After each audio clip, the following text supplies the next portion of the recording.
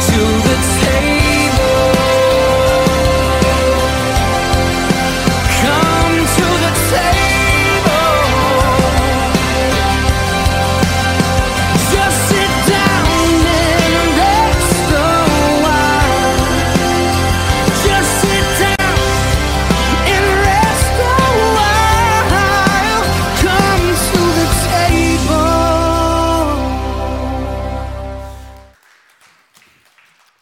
Awesome. Today's a big day. How about them?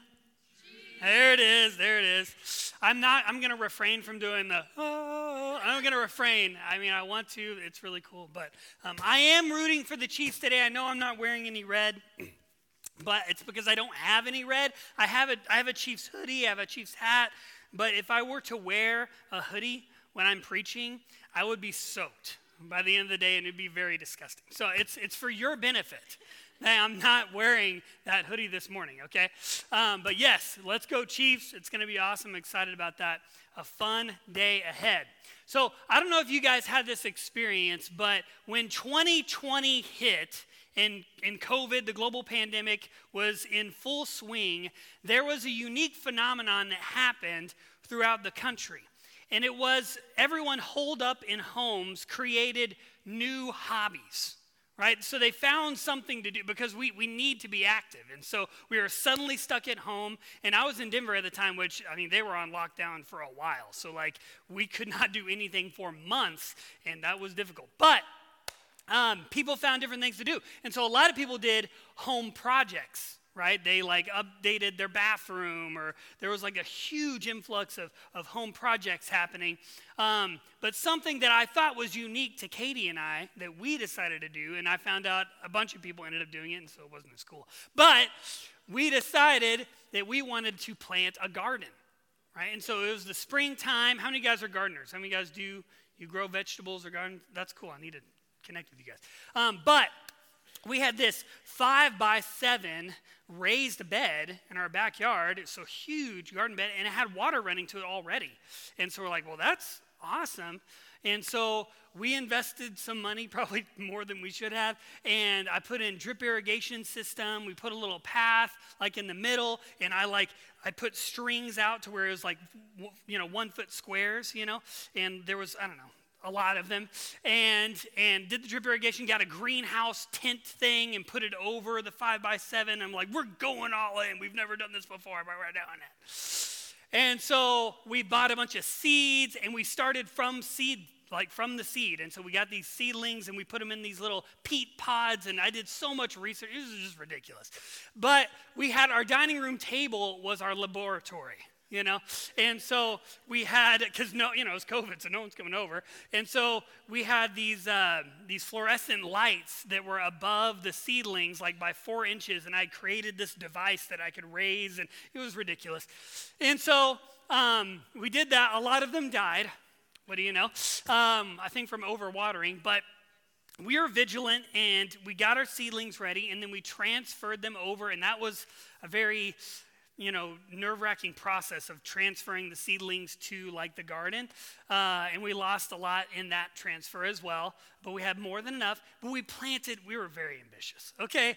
We were very ambitious, and so we planted a little bit of everything, from like corn to watermelon to okra to Brussels sprouts to broccoli, cauliflower, sweet potatoes. We were all over the place, okay? And for those of you guys who garden, you're like, noob. So we planted all this stuff, but something that I realized that I didn't know, and there's a lot of things that I learned, and we had some things that do really well and some things that didn't, naturally. But one thing I realized was that there are certain plants that can grow together, and that are actually, it benefits them when they grow next to each other. They like feed off of each other and they help each other. And there are certain plants that you do not put next to each other, And so we have this whole color-coded chart and everything, and it was interesting. But I learned that when you grow things together, certain plants, it does 3 different things. One is it keeps certain pests away. if you plant certain things together. Another thing is it helps produce growth. It actually helps the plants grow faster when they're next to things that work well with them. And then also it makes the vegetables or the plants taste better and improves their taste as well. And we found that to be true when we planted certain things next to each other. And when they grow together, everyone benefits. Every one of the plants benefits from that process. And I found that to be true in my spiritual walk with Jesus as well. As a young person, when I was a teenager, I was in a really awesome youth ministry, and our youth pastor had 12 disciples, And so it was the 12 youth leaders, and I told you about this before, our goal to, win the whole world in 9 years. It didn't work out. But we had a small group, and we led small groups, and we were in this 12. But what was so amazing about that is that we are growing together in the Lord. And what I meant by that is that we didn't just hang out together. We didn't just have fun and stuff like that. We did that, but we spurred each other on. So I had someone, when God would speak something to my heart or I get a revelation in God's word, I would go to those people, those youth, those teenagers that I was growing together with and be like, guys, man, I read this today. It was so cool. And they'd say, oh, man, that's awesome. This is what God told me. And we would spur each other on. We'd stir each other up. And we would meet together for prayer early in the morning. And we would worship together. And we would pray for each other. And we really grew a lot in a short period of time because we had people around us that were like-minded. And they were hungry for Jesus. And it wasn't just like, hey, I have someone who I can hang out with. No, I had someone who can inspire me to pursue Jesus. And I can do the same for them. And so it wasn't just that community connection. It was a collective growth and pursuit of God together. And that was priceless in my life. I wouldn't trade that for anything. It was such an incredible context to grow in my faith. And we all grew together. And so the title of my message this morning is Growing Together. So let's pray over the word. Lord Jesus, we come to you and our hearts are open to receive from what your Spirit has to say. Okay, we know that your word is powerful and able to transform our lives. And so our hearts are open to you, God. Speak to us what you want to say, God. Grow us, plant seeds of faith in our hearts that will produce lasting fruit so that we can mature in you and grow collectively together. We love you, Jesus. In Jesus' name, amen. Amen. Well, last week we finished out our vision series, and so today we are revisiting a series that we started last year, and I told you we'd come back to it in the book of Ephesians. You guys remember? So we ended off in Ephesians chapter 4, verse 6. That was the last verse that we talked about last year. And so we're starting where we left off in verse 7 of Ephesians chapter 4. But before we dive into that, I want to kind of look back a little bit to give us context. So we're going to start today in Ephesians chapter 4, verse 4. And it says, there is one body and one Spirit, just as you were called to one hope when you were called. One Lord, one faith, one baptism, one God and Father of all, who is over all and through all and in all. So Paul is talking about the unity of the faith, that we are united together as one. We talked about this. That's our church, that we are one with Jesus, one family, one on mission. Right? And it's the prayer of Jesus in John 17. So he's talking about this unity of the faith that we share together. And then in verse 7, he says, but, and we have to know why the buts are in the Bible. It's very important.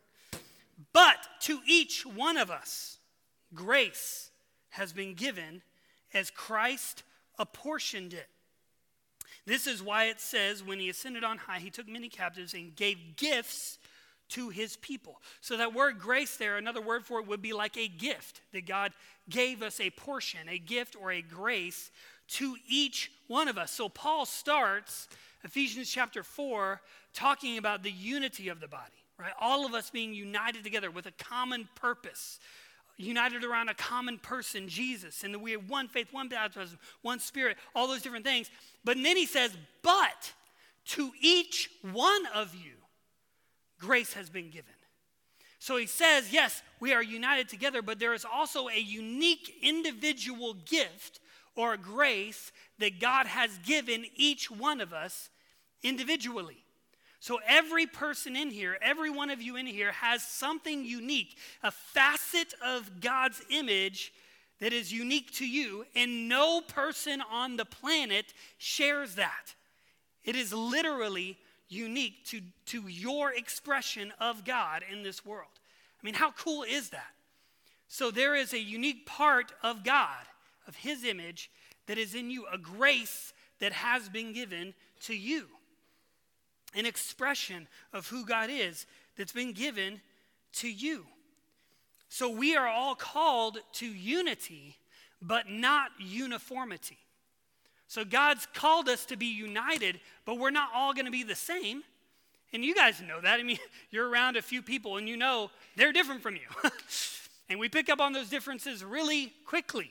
And I don't know if you guys have had this experience, but you know, it's easier to connect with someone when they're like you, because you know how they think and they think like you, and you're like, man, I really like you.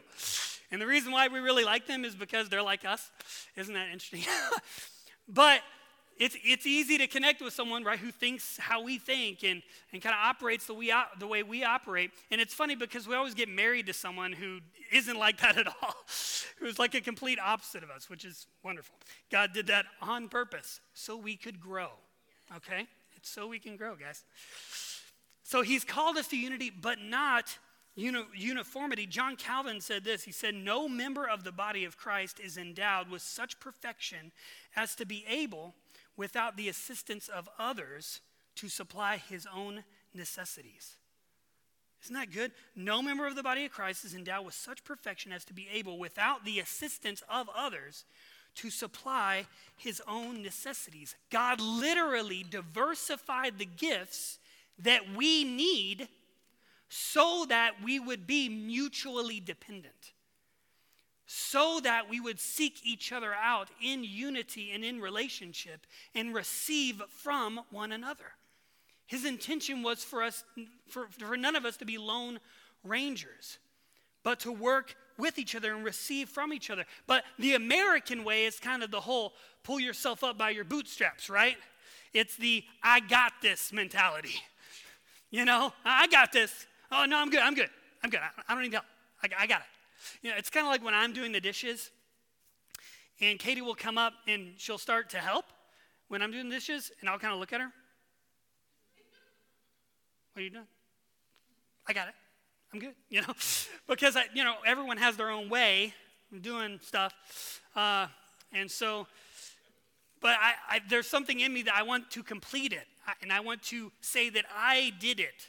I completed the dishes all by myself. I'm a good boy. Okay. Right?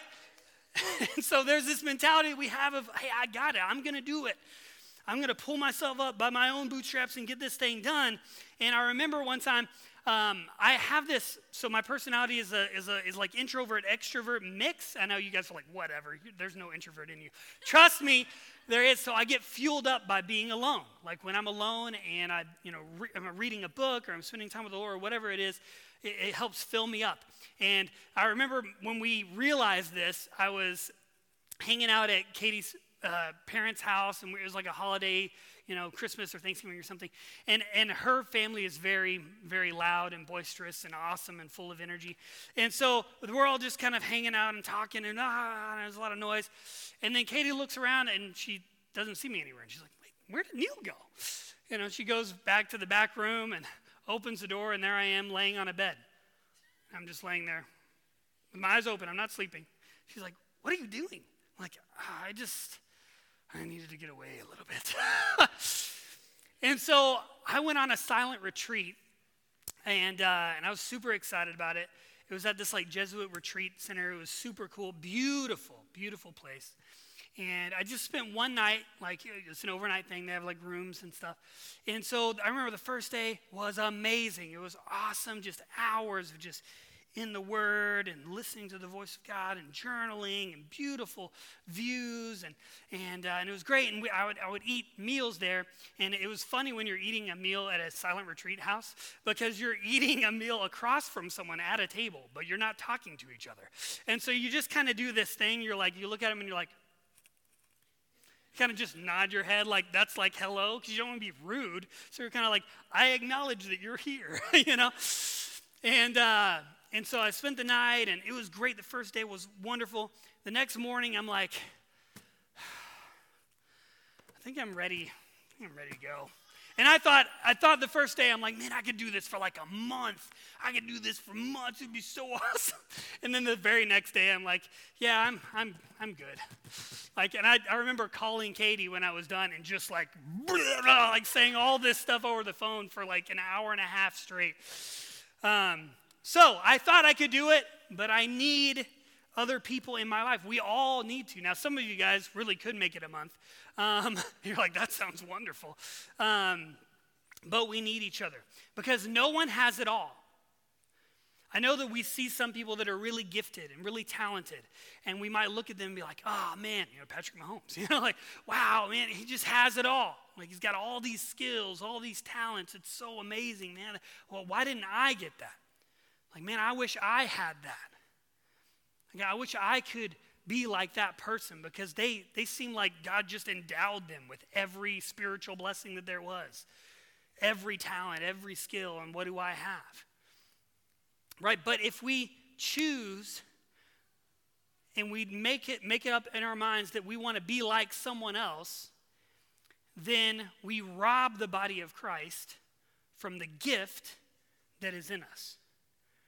Because you, as an individual, are the gift. I think, yes, God has put a skill, maybe a talent, but sometimes I think we get caught up in that, and the gift is you.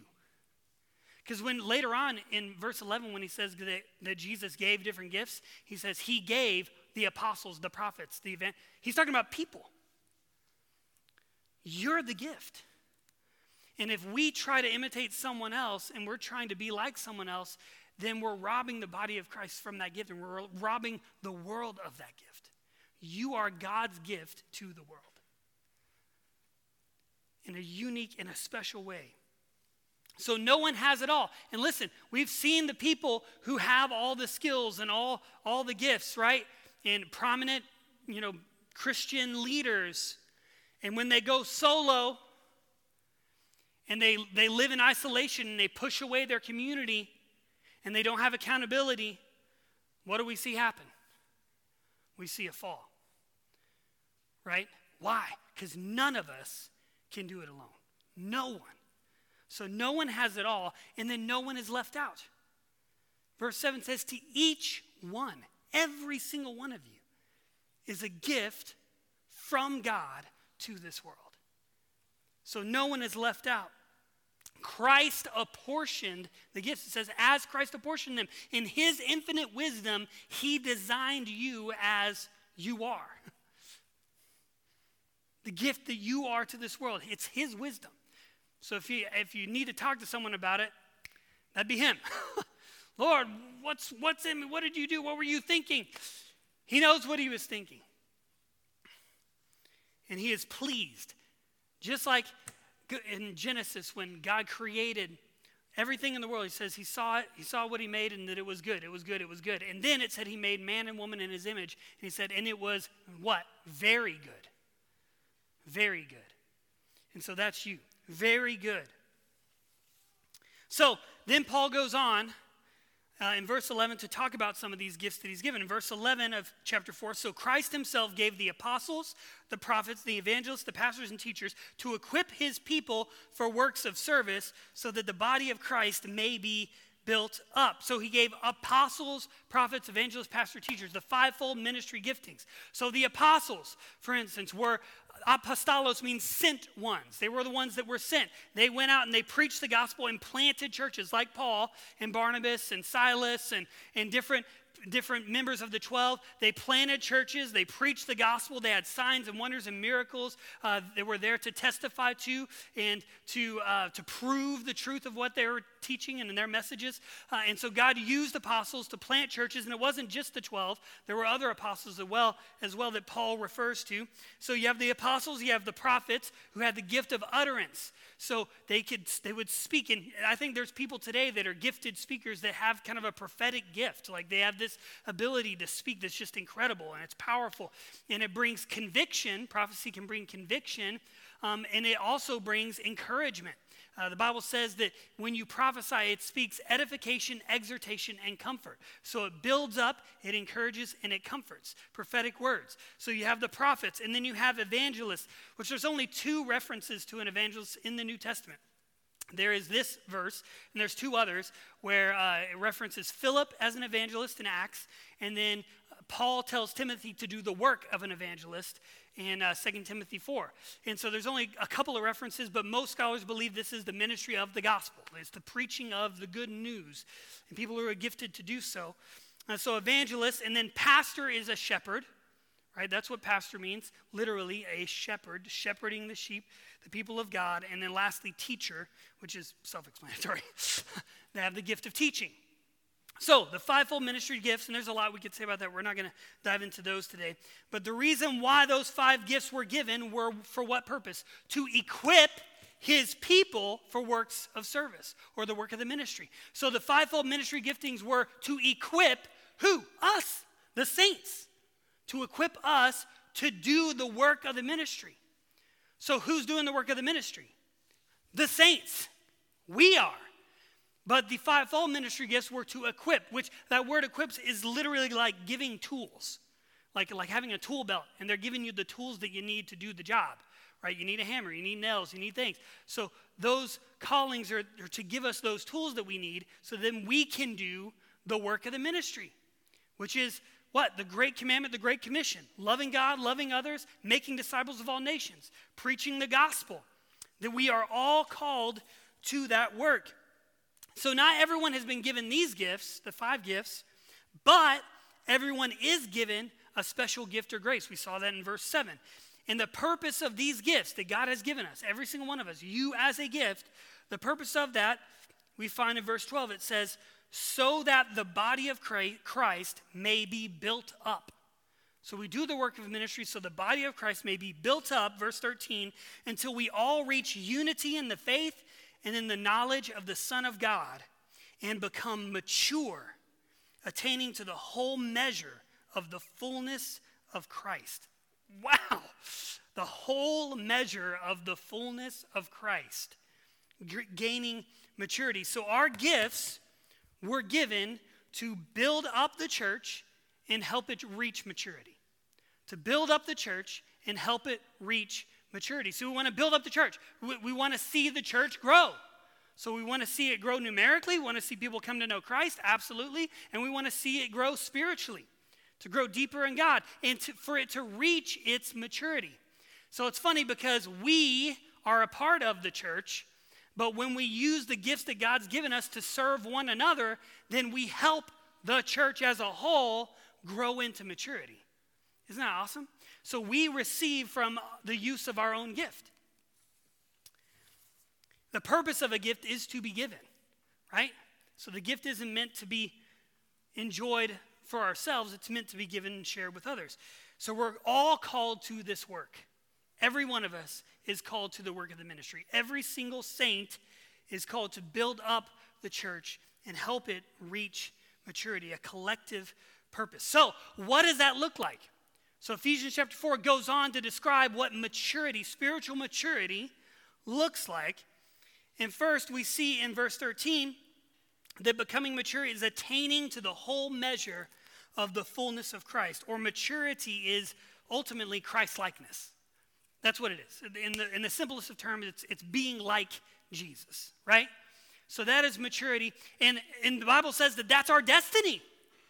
Romans 8:29 says that we've been predestined to be conformed into the image of God's Son.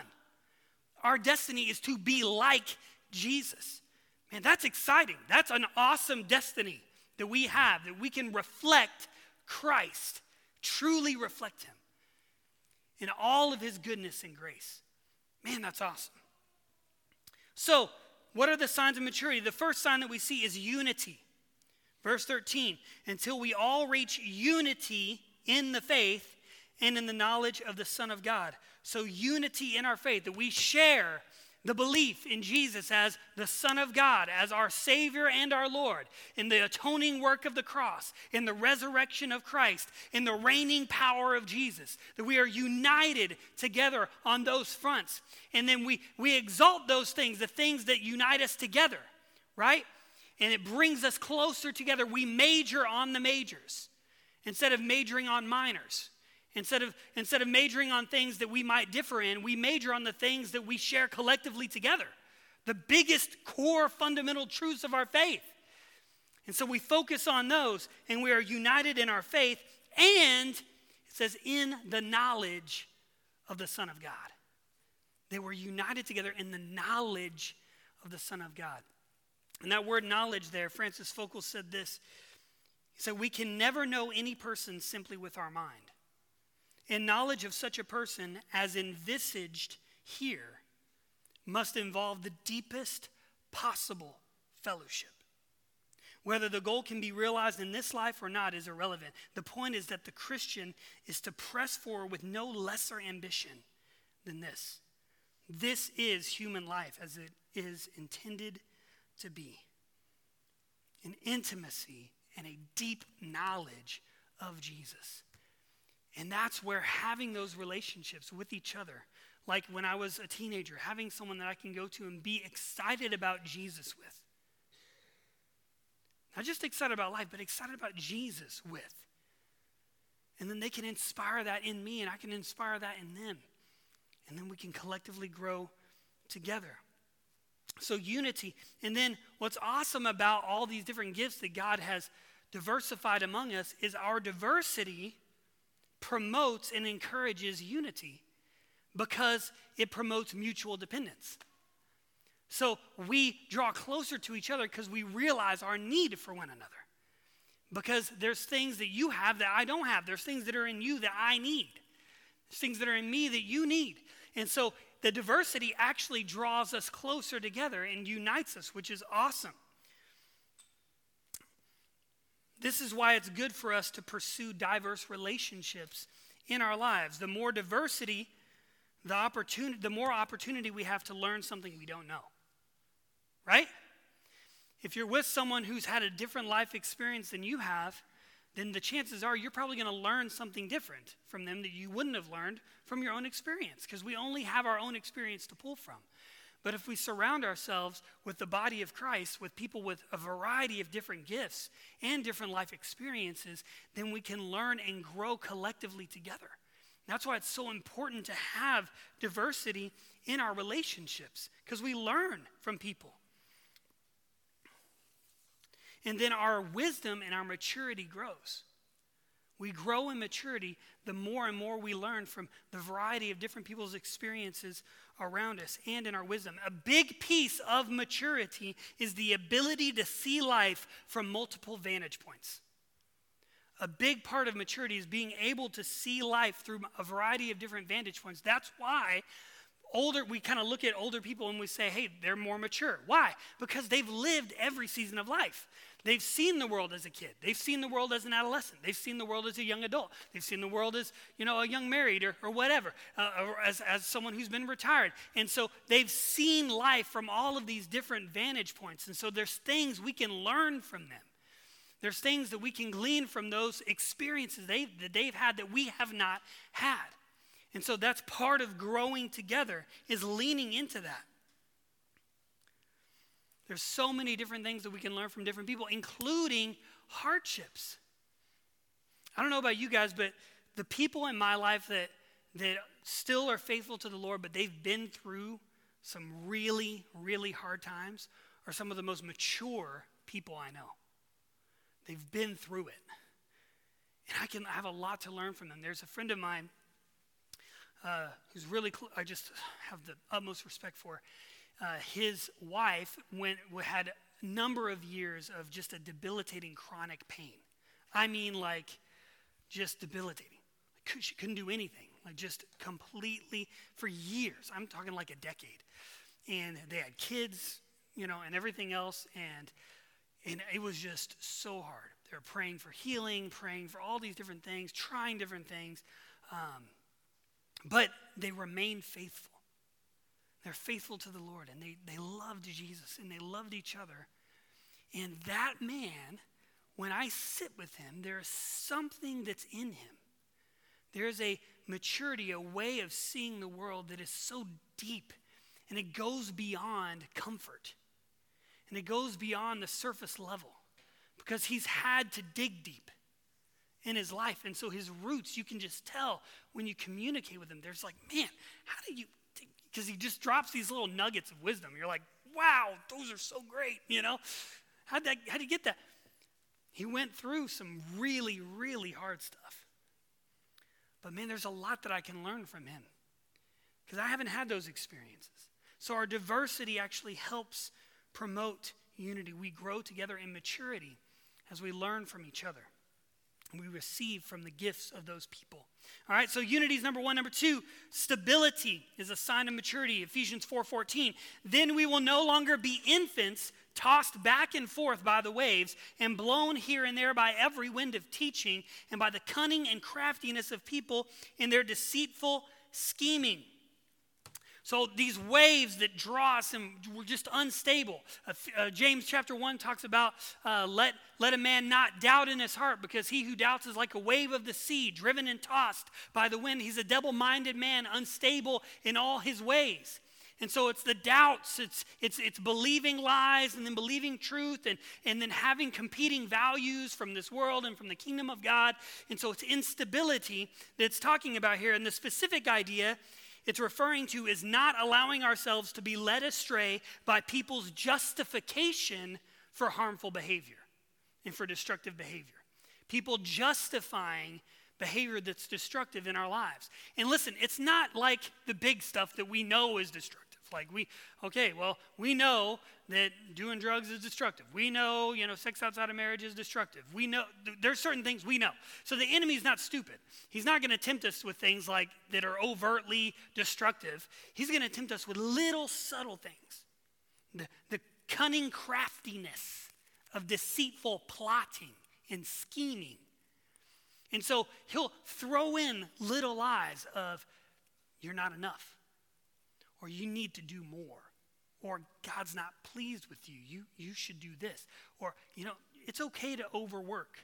It's okay to self-medicate. You've had a long day. It's okay. You don't have to be present to your kids because you need a break. Or what, and just little things, and he'll find little cracks and ways to get us to believe a lie. And then we find ourselves being tossed to and fro by competing values. The values of the world and the values of the kingdom of God. And so maturity is stability. It's saying, okay, I'm not going to be tossed to and fro. I know the values of God's kingdom, and I'm being steadfast for that. But the thing is that we don't see our blind spots. We need each other. We don't see the blind spots, right? We can go on and be believing a lie, some one of those subtle things, because they're subtle. It's hard. That's why we need someone else, because we might not be aware of that thing that we're doing. We might not be aware that what we're actually doing is gossiping when we're thinking we're sharing prayer requests. You know what I mean? We might not be aware of that. We might be aware of that. But we might not be aware of that. And so we need people around us who love us enough to say something. We need each other so that we're not being tossed to and fro, and we're standing on Christ together. Two are better than one, because if one falls down, the other can, pull them back up. We need each other. So the number three, the third sign of maturity, is truth in love. Truth in love, Ephesians 4:15. Instead, speaking the truth in love, we will grow to become in every respect the mature body of him who is the head, that is Christ. Accountability comes in community, and we have to care enough to say something. If we see something destructive in someone's life, we have to care enough to step out and to say something, but be careful, because we need to speak the truth in love. In love. Listen, sometimes it seems as though, and the world can hold this against the church, that they're all speaking the truth, but they're beating the truth over their heads, like shoving it down their throats and just stabbing people with the truth, you know? And it's like just visceral and just aggressive truth. And the thing is that we can say it over and over again. We can speak truth over and over and over and over again. And we can speak truth louder and louder and louder, but it doesn't mean that it's going to be received. Right? We can be louder, but if you turn up music really loud, eventually you can't enjoy it anymore. It just hurts. Right? Just like hot food. You know, like spicy food's good to a degree, and then there's a degree where it's not good anymore. It's just painful. Same thing with volume. And even speaking truth. It can get so loud where all we're doing is just hurting people. And they just want to close the door off completely to us. But when we speak the truth in love, it's like the liquid gel cap to NyQuil, right? When you take NyQuil, the liquid, I can't do it. It's if I smell it, I'm like, ugh. Right? My kids will take it. I'm like, oh, don't take it over there. But the gel, it's like taking the medicine, but you're putting it in the gel cap so it's easy to swallow. The truth in love. Love is the motivation. That's why we speak the truth in the first place. So if that's the why, then it should definitely be the how. Right? Look at what Timothy said, or Paul said to Timothy about correcting someone. 2 Timothy 2:23. Don't have anything to do with foolish and stupid arguments, because you know they produce quarrels. Social media, anybody? Verse 24, and the Lord's servant must not be quarrelsome. Wow, can we just take that? The Lord's servant must not be quarrelsome. Dang. But must be kind to who? Everyone. Able to teach, not what? Resentful. Opponents must be gently instructed. Gently instructed in the hope that God will grant them repentance, leading them to a knowledge of the truth, and that they will come to their senses and escape from the trap of the devil who's taken them captive to do his will. So how are we communicating?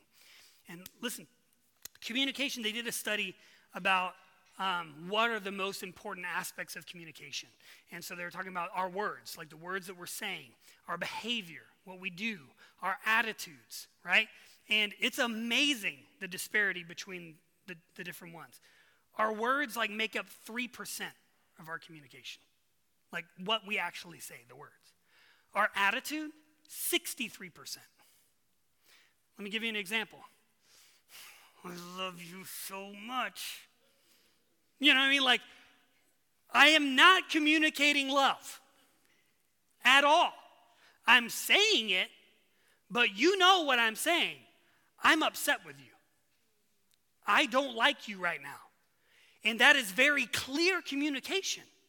But I didn't say any of those words. Because our tone and our attitude are the primary voices people hear. That's the primary voice. So when we want to speak the truth in love, we have to remember the primary voice we have is our tone. It's our attitude. What are we, and that goes back to the why. Why am I saying anything in the first place? Is it because I love someone? Or is it because I want to be right? Or what is it? Is it to exalt myself? Why am I doing that? It goes back to the why. So that's so important that we understand that in speaking the truth in love. We need truth and we need love both. We need a clean air environment, truth. We need that desperately as believers in a polluted world. We need a clean air environment where we can hear what is true, the Word of God, in people's lives, in relationships with them. But we also need an environment full of humility, empathy, and kindness in a harsh world. So this all culminates with verse 16. I'm going to close with this, Ephesians 4:16. It all comes together. So we have unity, stability, truth and love. And it culminates with verse 16. From him, the whole body, joined and held together by every supporting ligament, grows and builds itself up in love as each part does its work. The NLT says this: he makes the whole body fit together perfectly. As each part does its own special work, it helps the other parts grow, so that the whole body is healthy and growing and full of love. Man, that sounds awesome. Healthy, growing, and full of love. That happens when each of us take the gifts that God's given us. You are the gift, right? And we use it in the service of each other, in the service of Jesus, the way he ordained for us to use those gifts. Then the other parts grow. I grow when you use your gift and you do your special work. You grow when I do my special work, what God's called me to do. We grow together when we do our special work, and then the whole body is healthy, growing, and full of love. It creates a context for which we can grow into maturity. It's like the garden, right? The greenhouse kept the pests out, the squirrels out, the birds out, right? All those things. Oh, those are annoying when you have a garden, right? But it also kept out the elements, the snow, the rain, the sleet, the hail, and it created a safe and warm environment for those plants to flourish and to grow and to bear fruit that tastes good, right? When we're surrounded by the refuge of God's family, the waves of deception can't touch us. All the storms, like it talked about in verse 14, being tossed to and fro by every wind of doctrine, by competing values, those things can't touch us when we're surrounded by the refuge of the family of God. When we're in relationships with people where we've built bridges of trust strong enough that they can hold the weight of truth. They don't collapse. We can speak into each other's lives. When we have unity, stability, and truth and love, then all of those subtle, cunning craftiness of the enemy can't get to us, because we got people who can see our blind spots and who are there to help us, because we have one another. We have a safe place to grow into maturity. Healthy things grow, right? Healthy things grow, and our goal is health. We want to be healthy. That's what we want. We want to be healthy as a body. And our aim is Christ-likeness. But we need each other. Amen? And that's why we do groups. That's why we're doing this today. Because we need each other. And we need each other here, sure, but we also need each other in a place where we can build that relationship of trust, right? Because it doesn't just happen by hanging out here and there or chatting before and after service. It happens when we really share life together. Building trust takes time, and it takes consistent presence. Consistent presence is what builds the bridge of trust, so that we can speak the truth in love. You don't just do it to someone that you just met. Hey, how you doing? Well, I think I see a blind spot in your life. What's your name, by the way? It doesn't work. So we have to build those relationships. So our value as a church is community. Choosing faithfulness and patience with a group of believers. That's one of our values. Choosing faithfulness. It's a choice to be consistently present in someone's life. So the question is, are you going to choose faithfulness? And I'm not saying choose faithfulness to a meeting, to like a group getting together on Tuesday nights. I'm talking about choosing faithfulness to the people in the group, to the person sitting across from you. I'm choosing to be faithfully present in your life so that we can trust each other and we can grow together. I'm choosing faithfulness and patience, because we need patience with imperfect people. Guess how many people are imperfect in this room? Everybody! All right, so my encouragement is this. sign up for a group. If you're in a group, awesome, great, wonderful, love it. Stick with it. But sign up for a group. Start cultivating these relationships in that way that is unique. Be faithful here. Come to church on Sundays. Be faithful as much as you can. Be present with other people. Choose faithfulness and consistent presence. And then sign up for a group. Show up. So sign up, show up, and stick with it. Those are the three things. Sign up, show up to the first meeting, and then stick with it. If you show up and there's like 2 other people there, just stick with it. If you show up and everyone's older than me, stick with it. Show up and everyone's younger than me, stick with it. Just stick with it. Because consistent presence, that's how we're going to build these bridges of trust. And what's amazing is the more diversity, like there's an intergenerational group out back there. That's awesome. You know, Katie and I, the sellers are leading that. Katie and I were in a group like that for 4 years. We had people that were in their 70s. We had couples that had just had their kids graduate high school and were in college. There was us who had kids in elementary. There was another couple who had just had a baby. There was and it was a variety. And there was a single woman in her 50s. But it was amazing. It was an amazing group because we learned from each other. I was able to talk to the parents and be like, okay, this next season of life, help me. Help me out. It's awesome. So sign up, show up, stick with it, and let's just see what God does. Amen? All right, well, let's pray. You can stand to your feet and we'll pray, and then I'll let you guys go back and connect with our group leaders. They're going to be back there. Make sure, even if you're in a group, go thank our group leaders for leading, because it's a sacrifice to do that. So, Lord Jesus, thank you, God, for this day. Thank you, Lord, for your word. We love you. You're so good. And so, Father, thank you for all the incredible gifts of every single person in this room, a unique, diverse expression of who you are in each individual. Lord, we celebrate that today. Lord, we celebrate that. And Father, help us live in consistent community, consistent presence with each other. Help us commit to faithfulness and patience with a group of believers and grow the way you've called us to grow in unity of faith and in the knowledge of the Son of God into full maturity. We love you. We bless you in Jesus' name. And Lord, bless the Chiefs today. In Jesus' name, amen. All right, love you guys. Group leaders, you can go back to the tables, everyone. Grab some food back there. There's going to be food back there. Mingle, hang out for a little bit. The Chiefs don't start till 5:30. You're good. Love you guys. Go Chiefs.